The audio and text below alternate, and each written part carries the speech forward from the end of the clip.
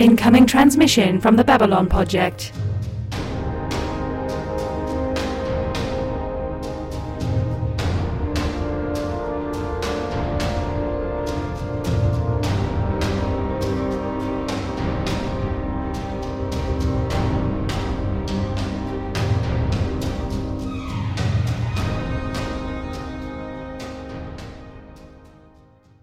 Welcome to the Babylon Project, our last best hope for trash. This is a rewatch podcast for Babylon 5, featuring three friends stumbling through the end of Season 5.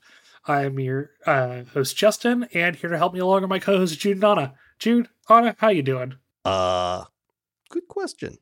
I brought down a whole stack of Girl Scout cookies and forgot to eat them before we started recording. So now I just have to stare at them for the next 3 hours or whatever it is that it takes us to get through all these episodes. So apparently I'm an idiot is how I'm doing.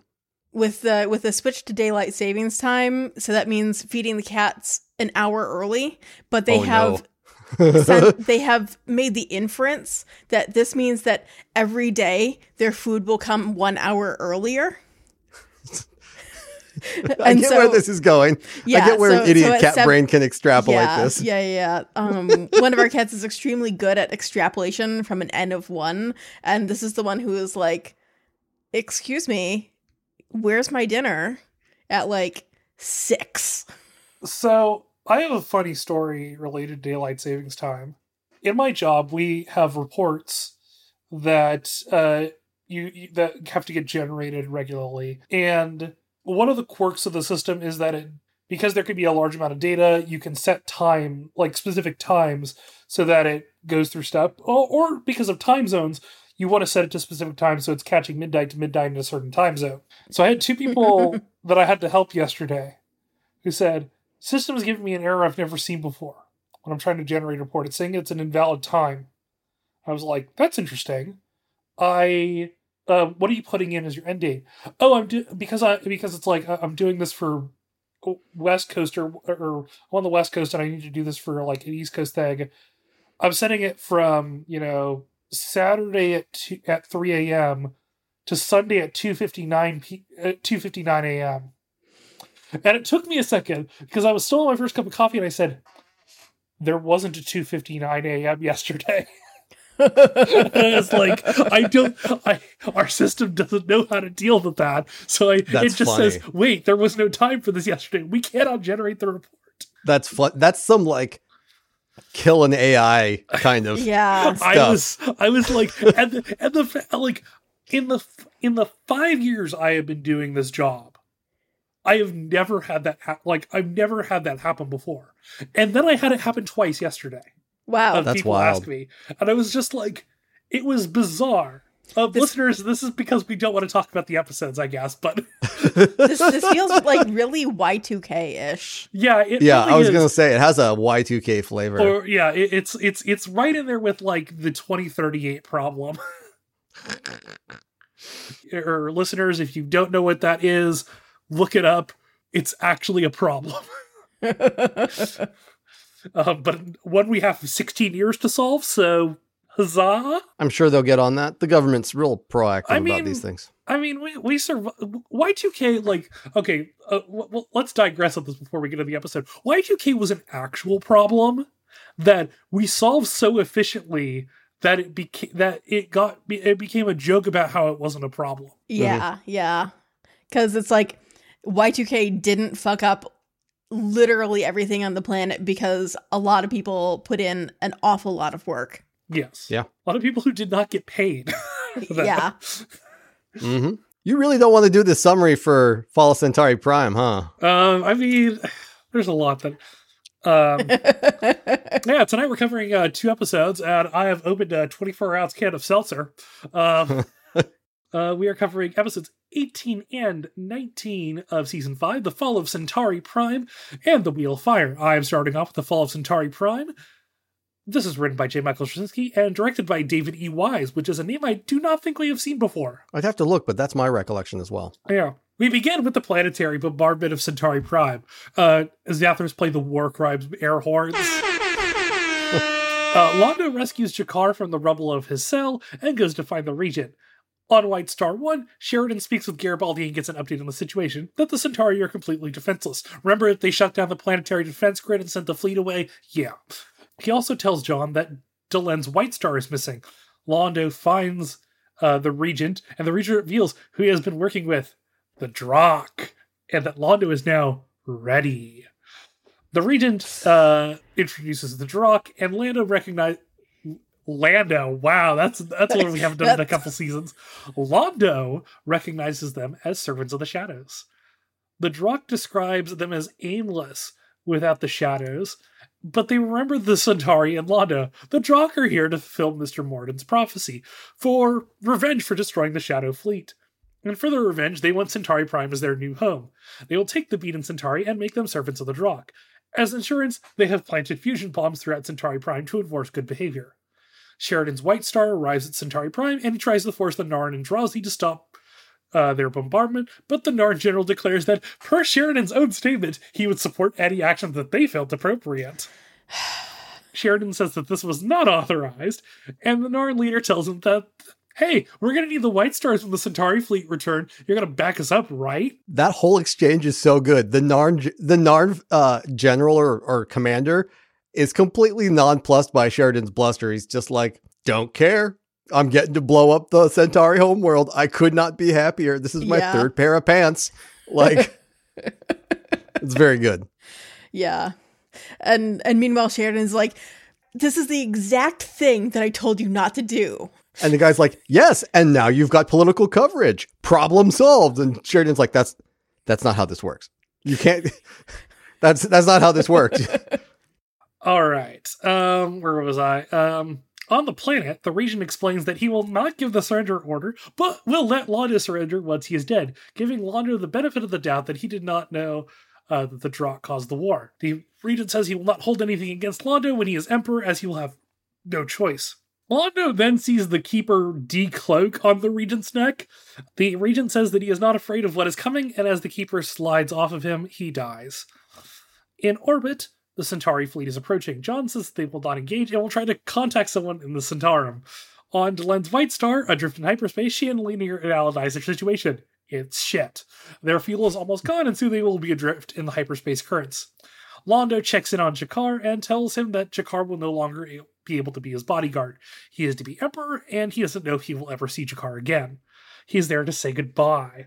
Londo muses that now he will have all of the power in the world but no choices. Jakar says that the Narn can never forgive the Centauri for what they have done, but Jakar can forgive Londo. Londo goes onto the Drakh, and he is implanted with a Keeper, which comes out of a gross little flap on the Drakh Tiddy. It's bad.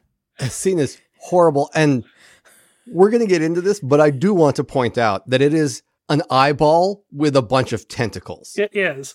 And I just want to point out that I've been doing a victory lap for the last 24 hours that I put the word Drakh Tiddy on a summary. Yeah. In orbit, Sheridan is hailed by Londo, and Londo surrenders. He will recall the fleet. Sheridan heads down the planet and tries to get Londo's help locating the ship. Londo demands a favor in return, and Sheridan demands reparations. Things are overall very testy. On Delen's ship, they drift further off course. To try to draw attention, they fire the weapons. This, however, leads to several Centauri warships approaching. Their weapons charge, and as they draw nearer, Lanier tells Delen he loves her. However, instead of weapons fire, they are drawn into a tractor beam, and they drag them to safety. Delenn tries to console Lanier and says she will not hold anything that he said against her. Veer arrives at Centauri Prime, and Londo rages at him for coming into his quarters unannounced. Londo insists that he is fine. They talk about the situation, and that they cannot pay for the reparations and pay to rebuild as well. Londo then addresses the people as a huge holographic kaiju, talking about the price of lives and money the Alliance is drawing from them. Londo makes a speech preaching isolation and revocism, and it's rough. Yeah. I'm talking to my colleague here to not describe it as Hitler-esque, but... Yeah. Londo speaks with Sheridan, Delenn, and Jakar and tells them to leave Centauri Prime and appoints Veer as ambassador to Babylon 5. They depart, and Londo goes to his inauguration. Back on B5, Sheridan talks to the crew about the Shadow Control units. Franklin discusses how the breakup of the Shadows could spell more problems as other races get their hands on their technology. Zack briefs Sheridan that the fighting on the station has stopped now that they won the war. The line wonders, yes, they have won the war, but what did they lose?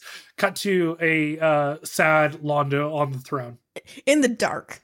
Yeah. Yeah. He's just sitting in that room without any lights on, alone. It's real sad, honestly. Yeah. All right, let's get this done with at the top.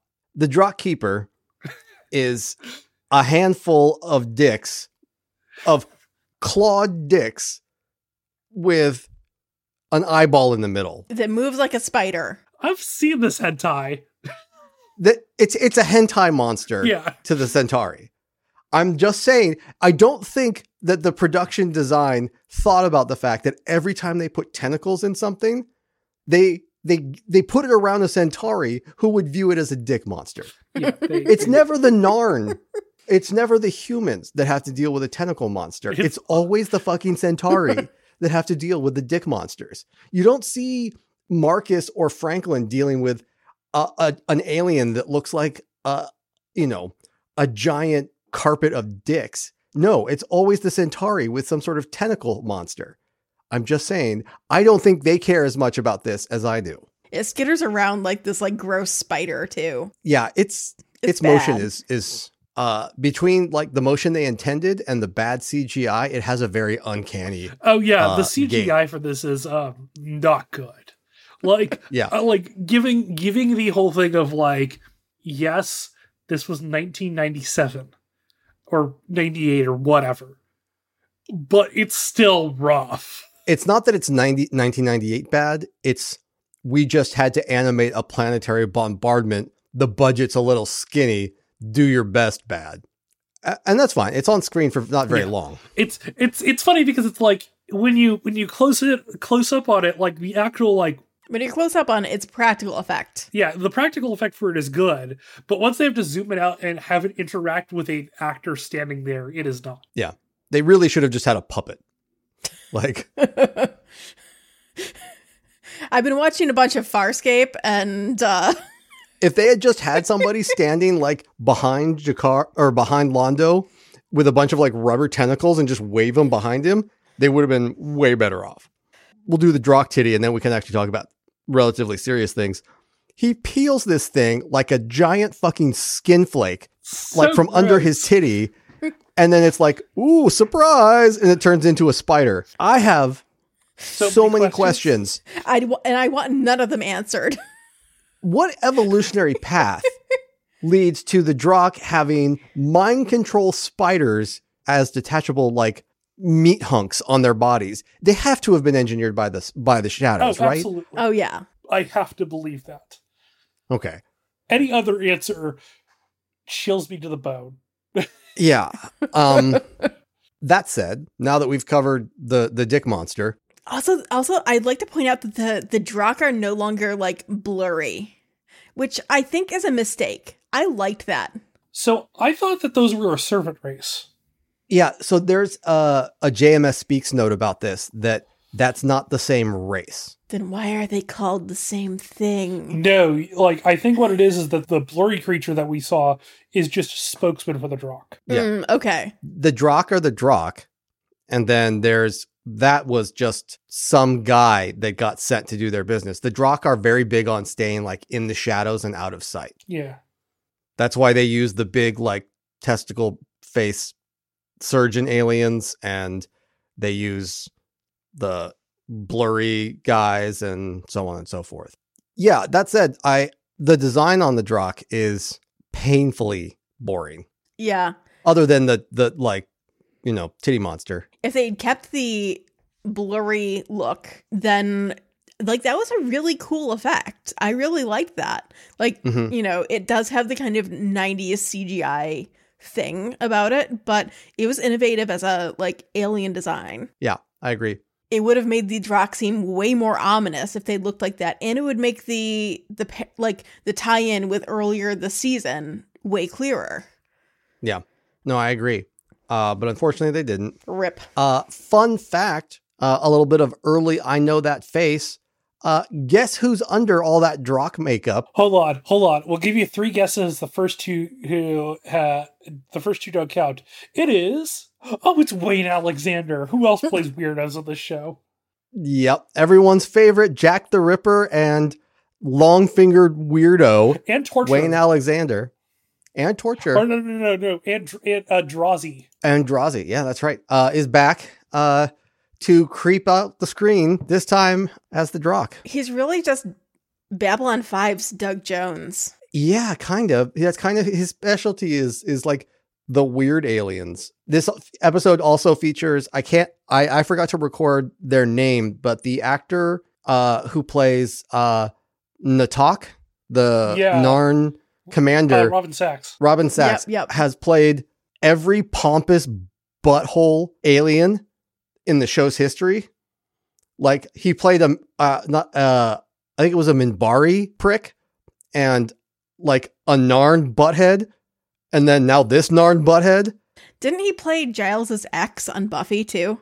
Yes, he did. Yes. Yes, that is his primary claim to fame, is as playing is on Buffy, but he's done a bunch of interesting stuff. He's Zaid Masani in Mass Effect. But yeah, some interesting stuff on this episode. One note I have here, at one point, Zach mentions the captain, and my first thought in the notes was, holy shit, that's right, there's a captain on this show.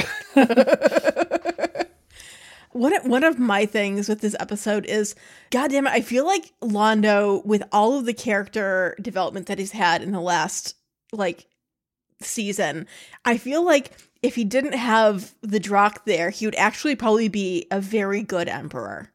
And it's like, God fucking damn it. Yeah, I have some notes on that as well. You know, why does he have to be controlled by, the stupid dick spider? There's kind of a train of thought that, the person who's willing to do the terrible things, like the Sin Eater, right? Yeah. The person who's willing to do the terrible things in the name of their people is, and not for joy, but is willing to literally, commit the sins, know that they're a sin, but does them anyway in the name of their people. That's a good quality to have in a leader. And this show is an interesting indictment of that theory, because it shows Londo going through this arc where he's really willing to do anything for the Centauri people. Mm-hmm. Yeah. And it does suggest that he would be a good leader. He does everything he can to protect them and to save them, but he's consistently blocked by the fact that he's also kind of a terrible person. That doing those things makes him a bad person, and that has attracted the attention of the shadows, and now he's reaping that grim harvest because he's literally, the Drakh are on Centauri Prime because of him. They explicitly call out, we remember you, which is, and are here because of you. And you taught with the placing the bombs everywhere for insurance. You taught us this. Yeah. It's a bitter bird come home to roost for Londo, because his planet is now hosed, and it's directly because of him. He saved it from the shadows only to have it thrown to the carrion birds that came in their wake. That sucks. Yeah. I also find it very funny that it's it's implied that I don't know, maybe the Drakh are on a different, on a sideways path of sentience or something, or that they don't have long-term memory or something, because they're we didn't think of a planet to go to, but we remembered you asshole. Yeah, they have there's definitely kind of an interesting way to look at that, because they do have sort of an interesting, that whole speech that the Drakh gives, they have a plan, but also their plan is just I don't know, we didn't really know what to do, and then we remembered you, so yeah, fuck you. Yeah. It's so funny. But it's Londo's had so much, I think this is one of the things that makes this particularly gut-wrenching, is that Londo has had so much character development in the last, season or so worth of content. There's been so much effort put into redeeming him, showing that he's actually learning how to be a good person almost. Yeah. That Jakar has clearly rubbed off on him, and then you just see that completely just erased instantly. Yeah, and it's not even that it's what sucks about it is it's not even that it's erased, it's that it's obviated. Yeah. And it makes those scenes where he's like sitting alone in the dark even worse, because you know that he's aware of what he's doing. And he's aware that it's bad. Yeah, they would be like super extra, but they hit hard because this episode is like a really good climax to that character development, because you have Londo, he saves Jakar's life from that prison, and they have that great interaction. And Jakar tells him, "My people can never forgive yours, but I forgive you." Like, what a fucking wild thing for Jakar to say to Londo after all these years. Mm-hmm. But in parallel, you also have Londo assuming, I mean, he's already like sassing the shit out of Sheridan, and he's already pulling on the mantle of this, not even a little bit, like this Hitler-esque. At the point that he's sassing Sheridan, doesn't he already have the critter on him? Believe so. No, because he gets the critter right before. No, not right before. It's like he gets it right after that conversation with Jakar. He goes straight from that conversation with Jakar to like, okay, kill me now. Like, yeah. Well, my point is just that he's already pulling on this mantle, though. Yeah. Of, all the way back to when he was defending the Centauri in front of the Alliance, and when they withdrew from the Alliance. He's already pulling on this mantle of, I will do, he's always been that guy that will do anything for his planet. And even though he is on a personal level worked hard to redeem himself, as a leader of his people, he remains corrupted by his people, by that leadership. And this episode is like the apex of that, where you have, on one hand, you have Jakar forgiving him. And on the other hand, you have him taking on this grim persona in his kaiju hologram appearance to basically declare that, like, we'll stand alone and pay these reparations and come out of it stronger and more ferocious, like some real 1930s Germany sounding strongman talk. And, woof. Yeah. There's the open question of how much of that is Londo speaking and how much of it is the Keeper speaking. Right? Yeah, and I think that's kind of because it could get, it's probably a bit of both, honestly. Yeah, and I think that's kind of why it's such a poignant climax to his plots, his storyline, that he has achieved this personal redemption with Jakar at the same time as he has become the corrupt emperor that he, that is the opposite of that person that Jakar is forgiving. And we know that, from War Without End, we do know that the two of them do meet one last time when they kill each other. Their relationship is not over. We don't know if they're going to meet one last time. We don't know if they, shack up for the next 10 years. We don't know what the deal is, but we do know that they'll be, they have at a minimum one more encounter ahead of them. Yeah. For the last piece of redemption of Londo. Yeah.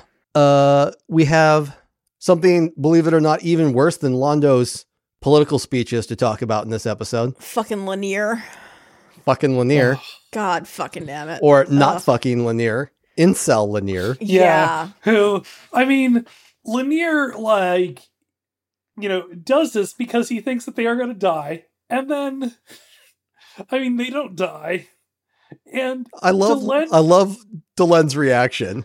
God, with that reaction of like, I love you, I know. It's just like, fuck you, JMS. Yeah. I mean, why would you use that set of lines? I mean, it's like, it's a thing that, like, Star Wars has completely ruined it, because the first two times that's used, they're perfect. Each separate one. Because Leia gets to do it to Han too as well in Return of the Jedi, and that's just as important. Oh. This is a Star Wars podcast now, sorry. But I mean, it's, like that pair of lines has been ruined forever for all others. Yeah. But, this is, don't love it. it's not like active hate, but it's just like, don't love it. I don't love anything about what they're doing to Lanier. Like, I don't hate anything about the scene in abstract. Yeah. But the direction that they're giving Lanier, and it's not just this director, it's the way that they are moving Lanier through this plot where he's simmering with discontent and like resentment in all these interactions with Delenn. I'm not into it. It's gross, and I'm not into it. There's a thing that maybe Apocrypha, but like that I'm pretty sure is not, but I've heard that the Lanier being in love with Delenn was at Bill Moomy's request. Which, God, what awful taste. And that JMS was like, okay, fine, but you aren't gonna like it. And so this is the punishment. This is Lanier's punishment for that. God. If that's true, JMS is a tool bag. At the same time, it's like Lanier is being like, you know, his incel metamorphosis self. But then you have Delenn, who is still Delenn in that moment. Yeah. That, you know, they realize that they're going to survive, and she's just like, hey, you know, it's cool, man. Like, you know, I felt flattered by this, and well, first she's like, I'm sorry, I heard something weird. What was that? I'm not sure what I heard there. And he's just like, really, Delenn, is this how we're going to handle this? You're just going to pretend you didn't hear me?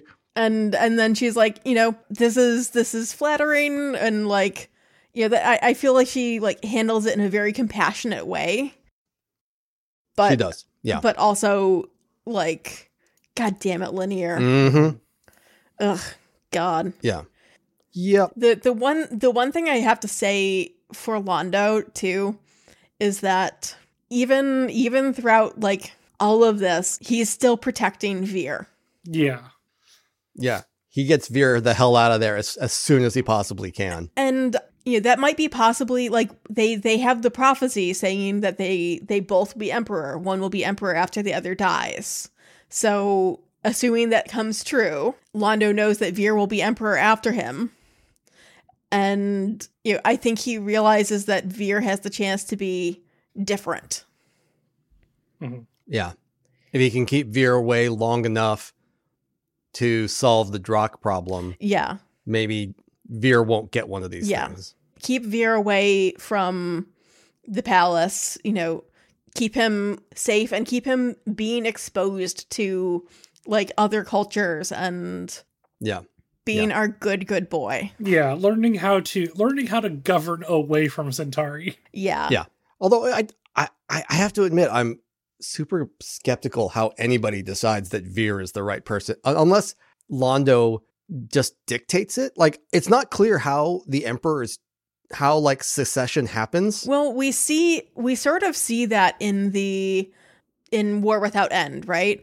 That Jakar and Londo kill each other, and Veer happens into the room, and like the whole world is on fire, basically. Like, whatever horrible thing with the Drakh has clearly come to pass. And Veer just like picks up the like necklace thing and just rolls with it.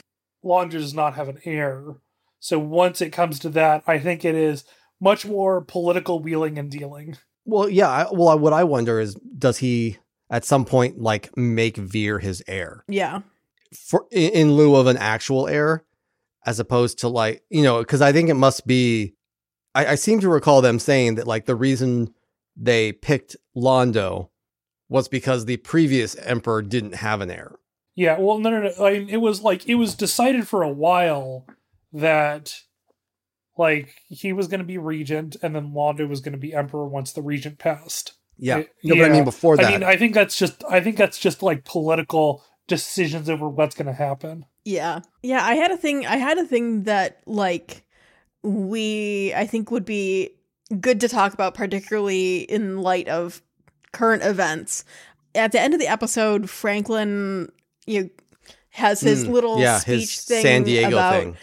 About San Diego and war advancing technology, and specifically war advancing weapons technology, and talks about like the breakup of the USSR.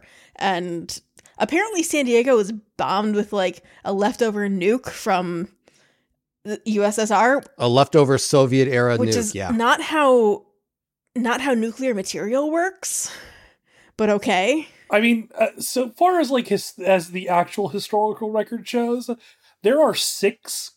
I believe there are 6 missing Soviet nukes that we know of. But at this point, a lot of the material has been depleted based off of the half-lives. Based on the half-life of the material. It could be they smacked a couple of them together. Possibly. And it's very possible that like the nuke of San Diego is not a proper nuke, but a dirty bomb. Well, he talks about the ruins of San Diego. Yeah.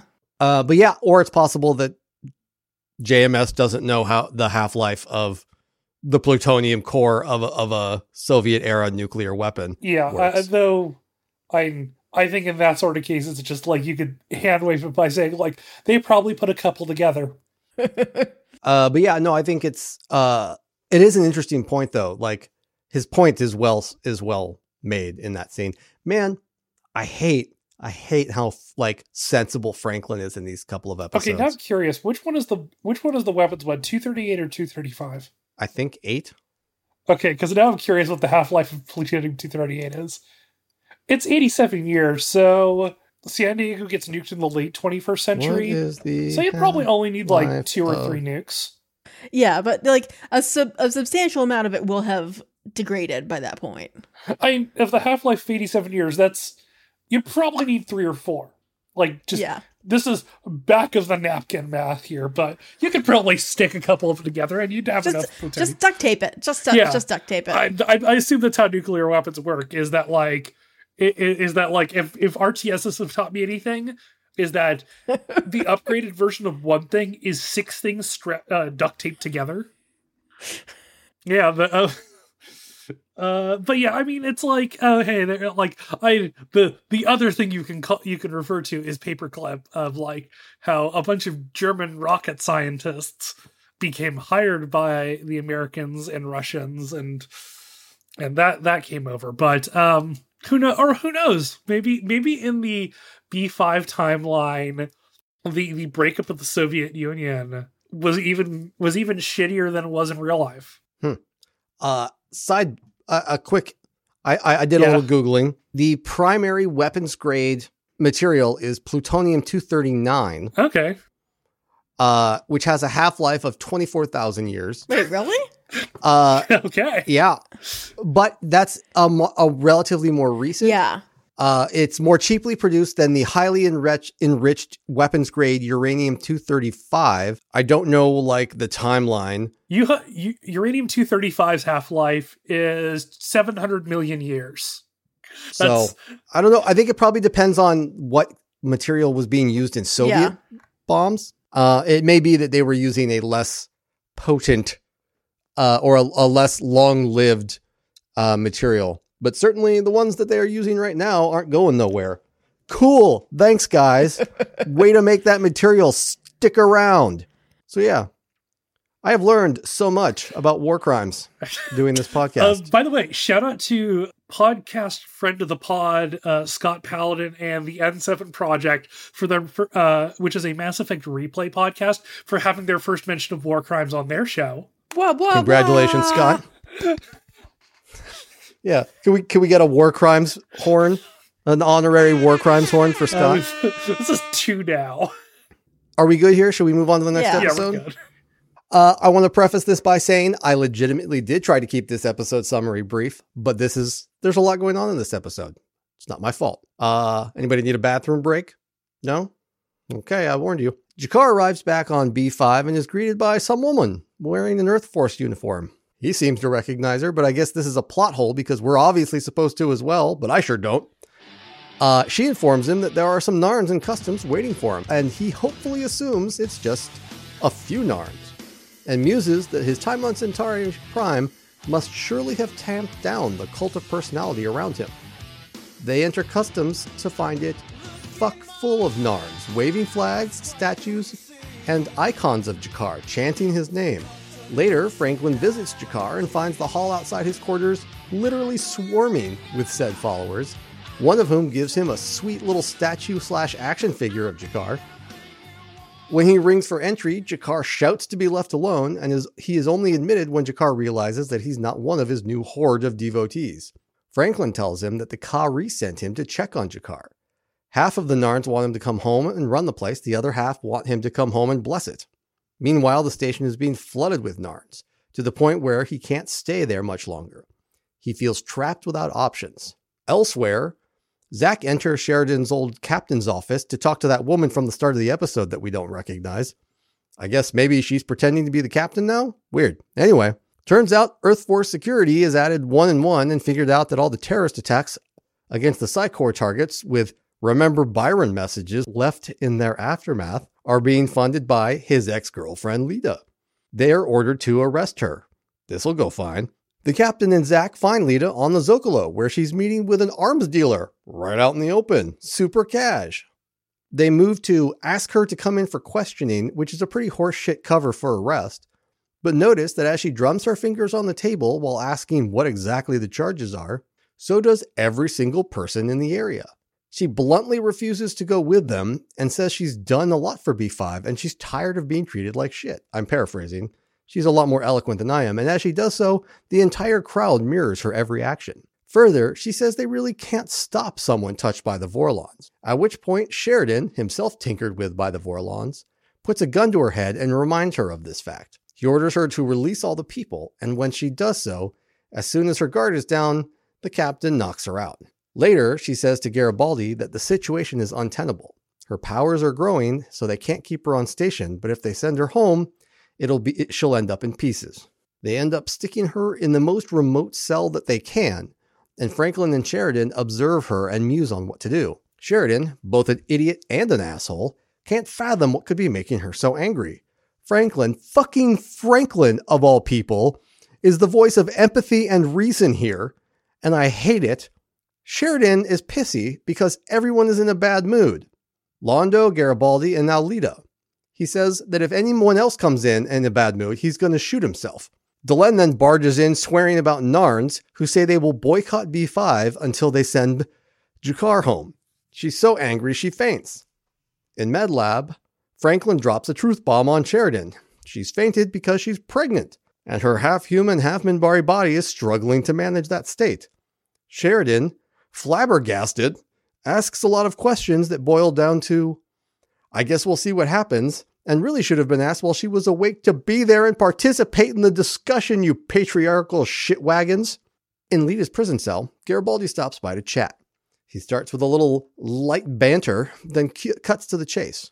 In exchange for tearing out the blocks that Bester put in his head, he'll use Edgar Industries' leverage to spring Lita, on the condition that she leaves B5. She says it's not enough and counter-offers. We don't hear this offer right away and instead see Garibaldi pitching part of it, that all the money she got from Jakar will be put into trust to help telepaths. Jakar hears this too and offers to help solve the how do we get rid of her problem. He needs to get off the station as well. He plans to fuck off into the universe to look for some new truths to learn and suggests that she come with him. Feels like a thing you should ask her, guys. Again, making plans and having discussions about women without them in the room. I'm gesticulating in frustration. Back in his quarters, Garibaldi flashes back to the actual deal he made. The account he told Lockley about is a fake. Lita says she doesn't know how to use the money she has to hurt the core, but Garibaldi does. So he'll use the real account to do just that.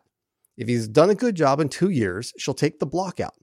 Garibaldi agrees, but wants to know how she's become so powerful.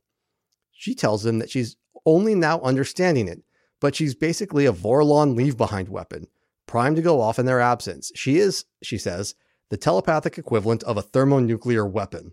And then her eyes do a really bad glowy effect. Woo, woo, woo, woo. In our B is for booze plot, Garibaldi, nursing a bottle, having clearly taken Zach's request to clean his shit up to heart, is barely awake when he gets a call from his ex telling him that he's about to miss an important meeting.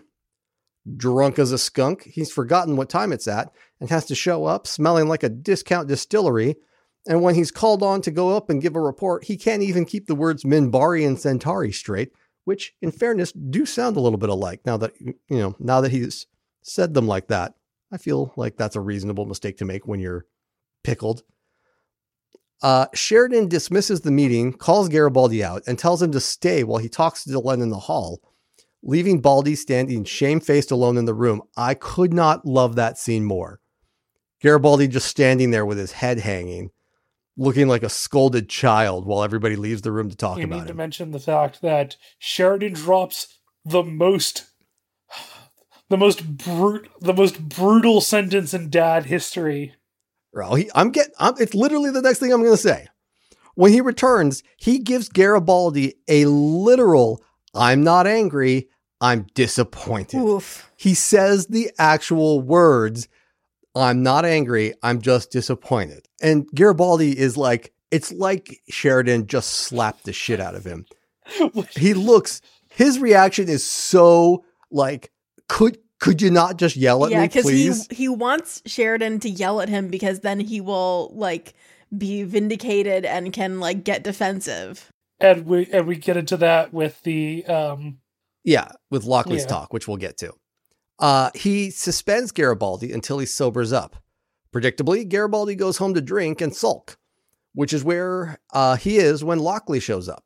And in the face of his pathetic snark and a grand mal hissy fit, she drops some of her personal history on him. Her father was a frustrated artist who ended up in the military and became an alcoholic. And consequently, so was she. It took the death of a good friend of hers for her to sober up, and eventually she joined the military. Later, it transpires that the captain has catfished Lise into coming to B5 on behalf of Garibaldi, who seems confused but pleased to see her back. I have some thoughts about this particular plot, but we're going to let it go for now.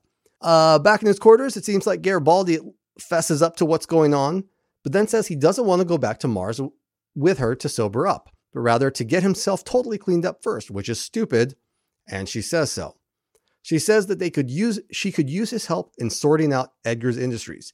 He accepts her offer, particularly after everyone decides they are leaving. Jakar, Londo, Delenn and Sheridan are going away. Franklin is leaving. Lita's leaving.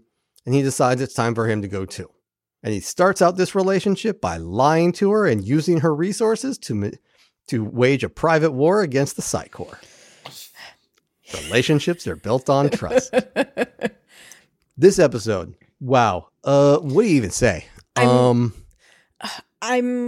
so mad that we are finally getting some decent scenes for Lockley in episode 19 of this season. Yeah. This is the first time she has seemed like a human being, practically. Who are we talking about? Lockley. Which one was that? Jude. I'm right there with you. Yeah, I just can't care at this point. I appreciate the point you're making, but we just haven't gotten enough of her, and I just can't care about Lockley at this point. I feel like other than the personal background on Lockley and her father and her friend, who we know from the Day of the Dead episode is actually her sister. Yeah. From all of, like, I feel like if you set aside all of that, I feel like it was written for Ivanova instead. The way that she banters with Jakar in the intro scene, the way that she like both banters with and calls out Garibaldi. But it couldn't have been because it's just we're so far into the season. But I can see this having been like an outline he had in a drawer somewhere. Yeah, like it feels like it was meant to have Ivanova there. Well, okay, I think that this is good Lockley's good in this episode. She's enjoyable. I think the scene, I actually like the scene where she confronts him because Lockley has not been Lockley has had a lot of righteous anger about stuff in season 5, but it's generally not been stuff she's been right about. So I'm glad that she gets to do this and be in the right for once. Yeah. She gets to be both right and loud at the same time once. Yeah. That's fair. Yeah, I get it. Where the fuck was the Londo or the Franklin and Jakar theology show for the first 4 seasons? I know, right? Right? So good. For characters that for like the first like 3 seasons did not interact much at all. The chemistry that Katsoulis and Biggs. Richard Biggs. That they have is fantastic.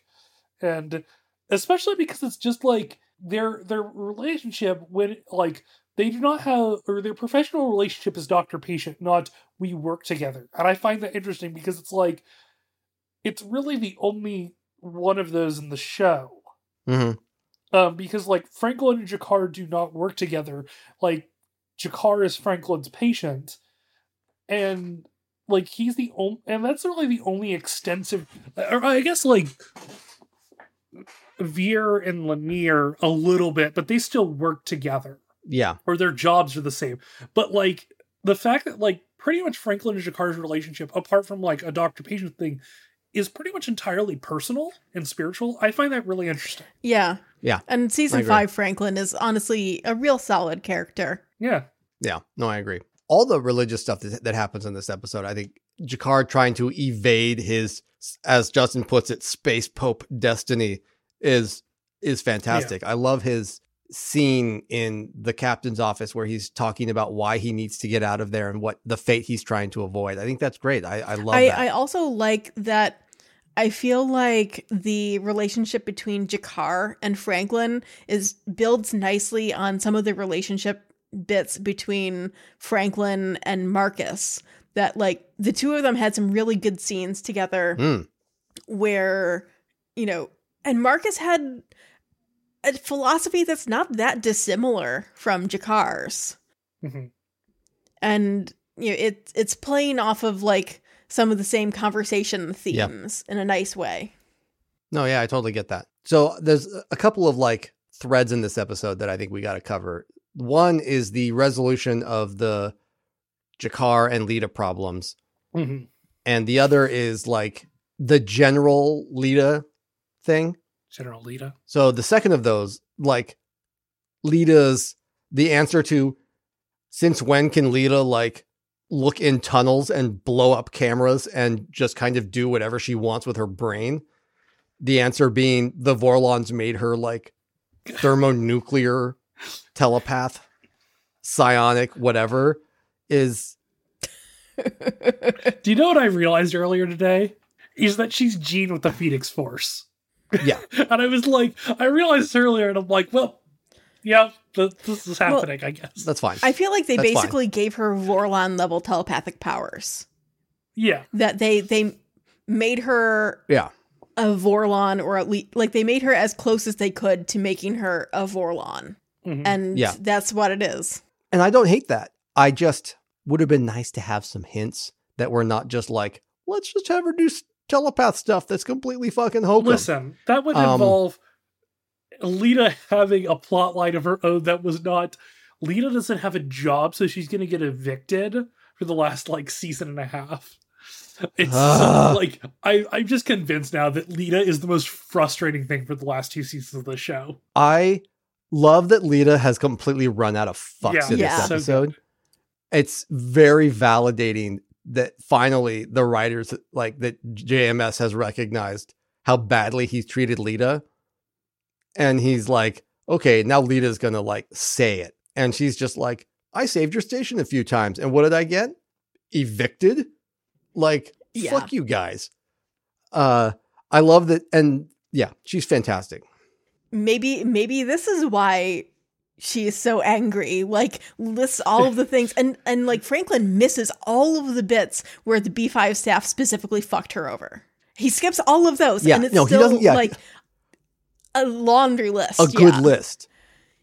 Yeah, it's still a perfectly valid list of reasons why she might be the way she is, even if you leave off the fact that all of them have done her dirty. And then Sheridan's like, nah, couldn't be that. She's just being bitchy. Like, man, fuck you, Sheridan.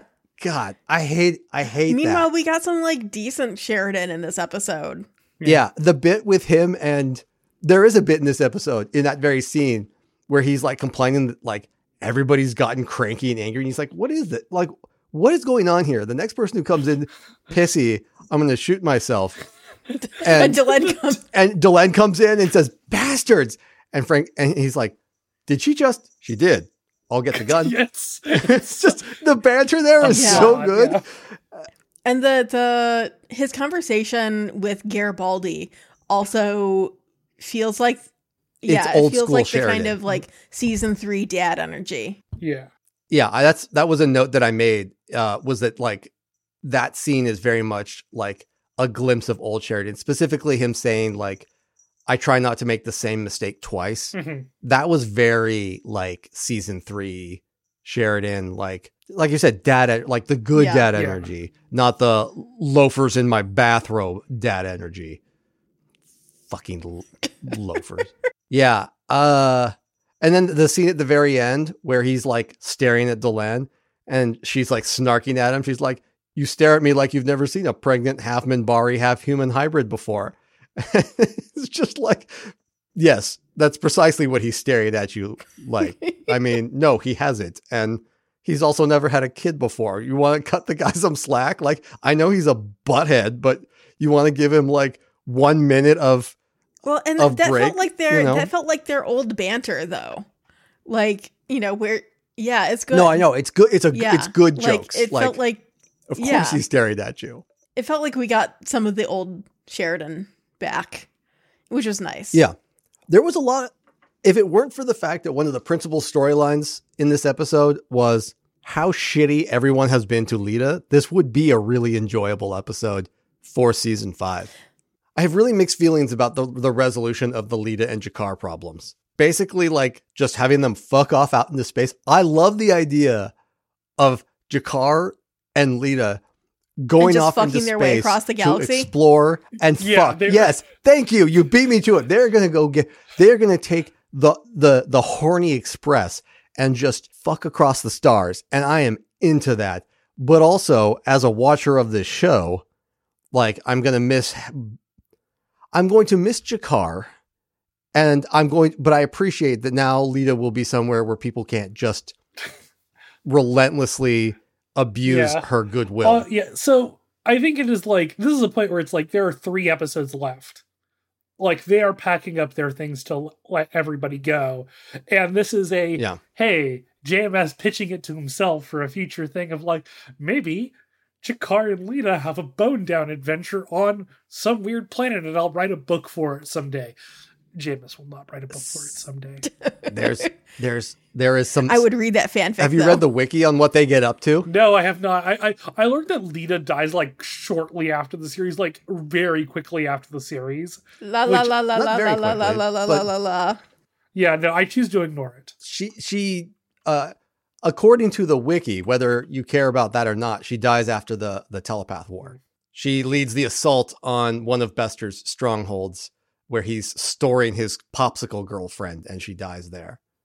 Don't love that. Which doesn't make any sense if she's like the super telepath, but whatever. I choose not to, like, nobody's ever told us what the telepathic war is, so I choose to believe that it doesn't exist. Yeah. And therefore this doesn't happen.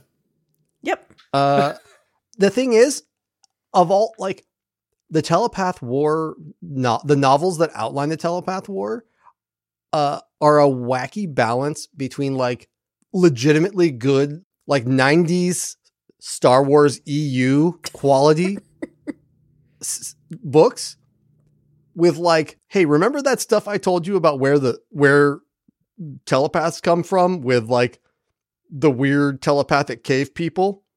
Yeah, that's where that comes from. Like, it's a real grab bag of ideas. But then you also get like Bester in space Argentina, like hiding out after the telepath war. So wild. It's a mixed bag. The relationship that they've already like started to establish between Lita and Jakar is like the one thread I could think of as like why Jakar might suggest this as an idea. Yeah. I could definitely see them lying in bed and like being like one of two. I was going to say one of two threads. The other is he's horny. And, but I could definitely see them like lying in bed and being like, hey, it'd be really fun to just like explore space. Like, wouldn't it be nice if we could just do that? Yeah. No more galaxies to solve. No more rebellions to lead. Let's just go. Did you know there's a planet that is all desert? The whole thing. It's just one desert. Isn't that weird? Who's ever heard of a single ecosystem on a planet? That's bizarre, right? Yeah, we could go fuck in the desert. Sand, it gets everywhere. Damn it! I'm sorry I beat you to that, Justin. All right. Hi, I'm gonna start a feud with Anna now. We're Oh, I do have actually one other thing. I wanted to talk about Lockley catfishing Lise to come to the station for Garibaldi. How like what mental state do you have to put yourself into to try to impersonate Garibaldi over email? Right? Like, I cannot imagine he is better over email. I can't imagine he can spell. He doesn't have legitimately, think about this. This is a future in which you voice address everything. This is a future where he doesn't have to type anything. He can talk to the computer to do anything he needs it to do. I would bet that Garibaldi has like a 3rd grade writing ability. I love this. That would be my guess. But the whole thing with Lise is like just sketchy as fuck, and we don't have to get into it. This episode is already running long. We can just say that it's not great.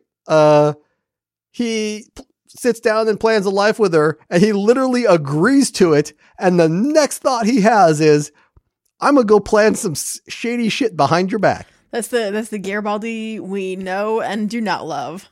Yeah. All right. We got anything else we want to talk about with this episode? I think that the only thing I have is like, still, John, why don't you remember going to the future? John. I mean, I choose to believe my theory that he thinks he has changed time. JMS expressly answers this in a JMS Speaks for this episode. And the gist of it is, he got the shit kicked out of him. He lands in the future. The first thing that happens is he gets the shit kicked out of him. He's there for a few minutes in which a bunch of wild stuff happens. And since then, he's done a lot of wild stuff, like blow up Zaha Doom and die. And a bunch of shit's happened. And he's like, I don't know how the future works. So he's like, I saw a future. Was it the future? Was I like, man, I don't fucking know what's going on. Like, so I respect both that, like, his incredulity at like Delenn being able to get pregnant is like, you saw a future in which this happened. Like, maybe surprised that it happened now, but less like, can she be pregnant? Like, I don't know. But yes, I get your point. But also, like, JMS is very like, why do you guys keep harping on this? And I'm like, well, maybe because you wrote it badly, man. Doesn't John talk to Delenn about the future to some extent? You would think that they would talk about that vision, like, right? And Delenn certainly, like, anything from future John vision, like, Delenn would absolutely hold on to that because Minbari are all about fucking prophecy and time travel, apparently. It would not at all strike me as a thing John would, weird for it to be a thing that John would do to, like, not mention it because he didn't want to worry her. Still. On that note. All right. So next time we have our penultimate episode. Woof. That will be episodes. That was the word I was looking for. Episodes 20 and 21 of season 5. Objects in motion and objects at rest. Until next time, be seeing ya. The Babylon Project is an independent production. All views expressed on the show are our own. Clips from the original show remain property of the original owner. Music information can be found in the show notes. The rest of the show is licensed under a Creative Commons 4.0 share-alike no derivatives license.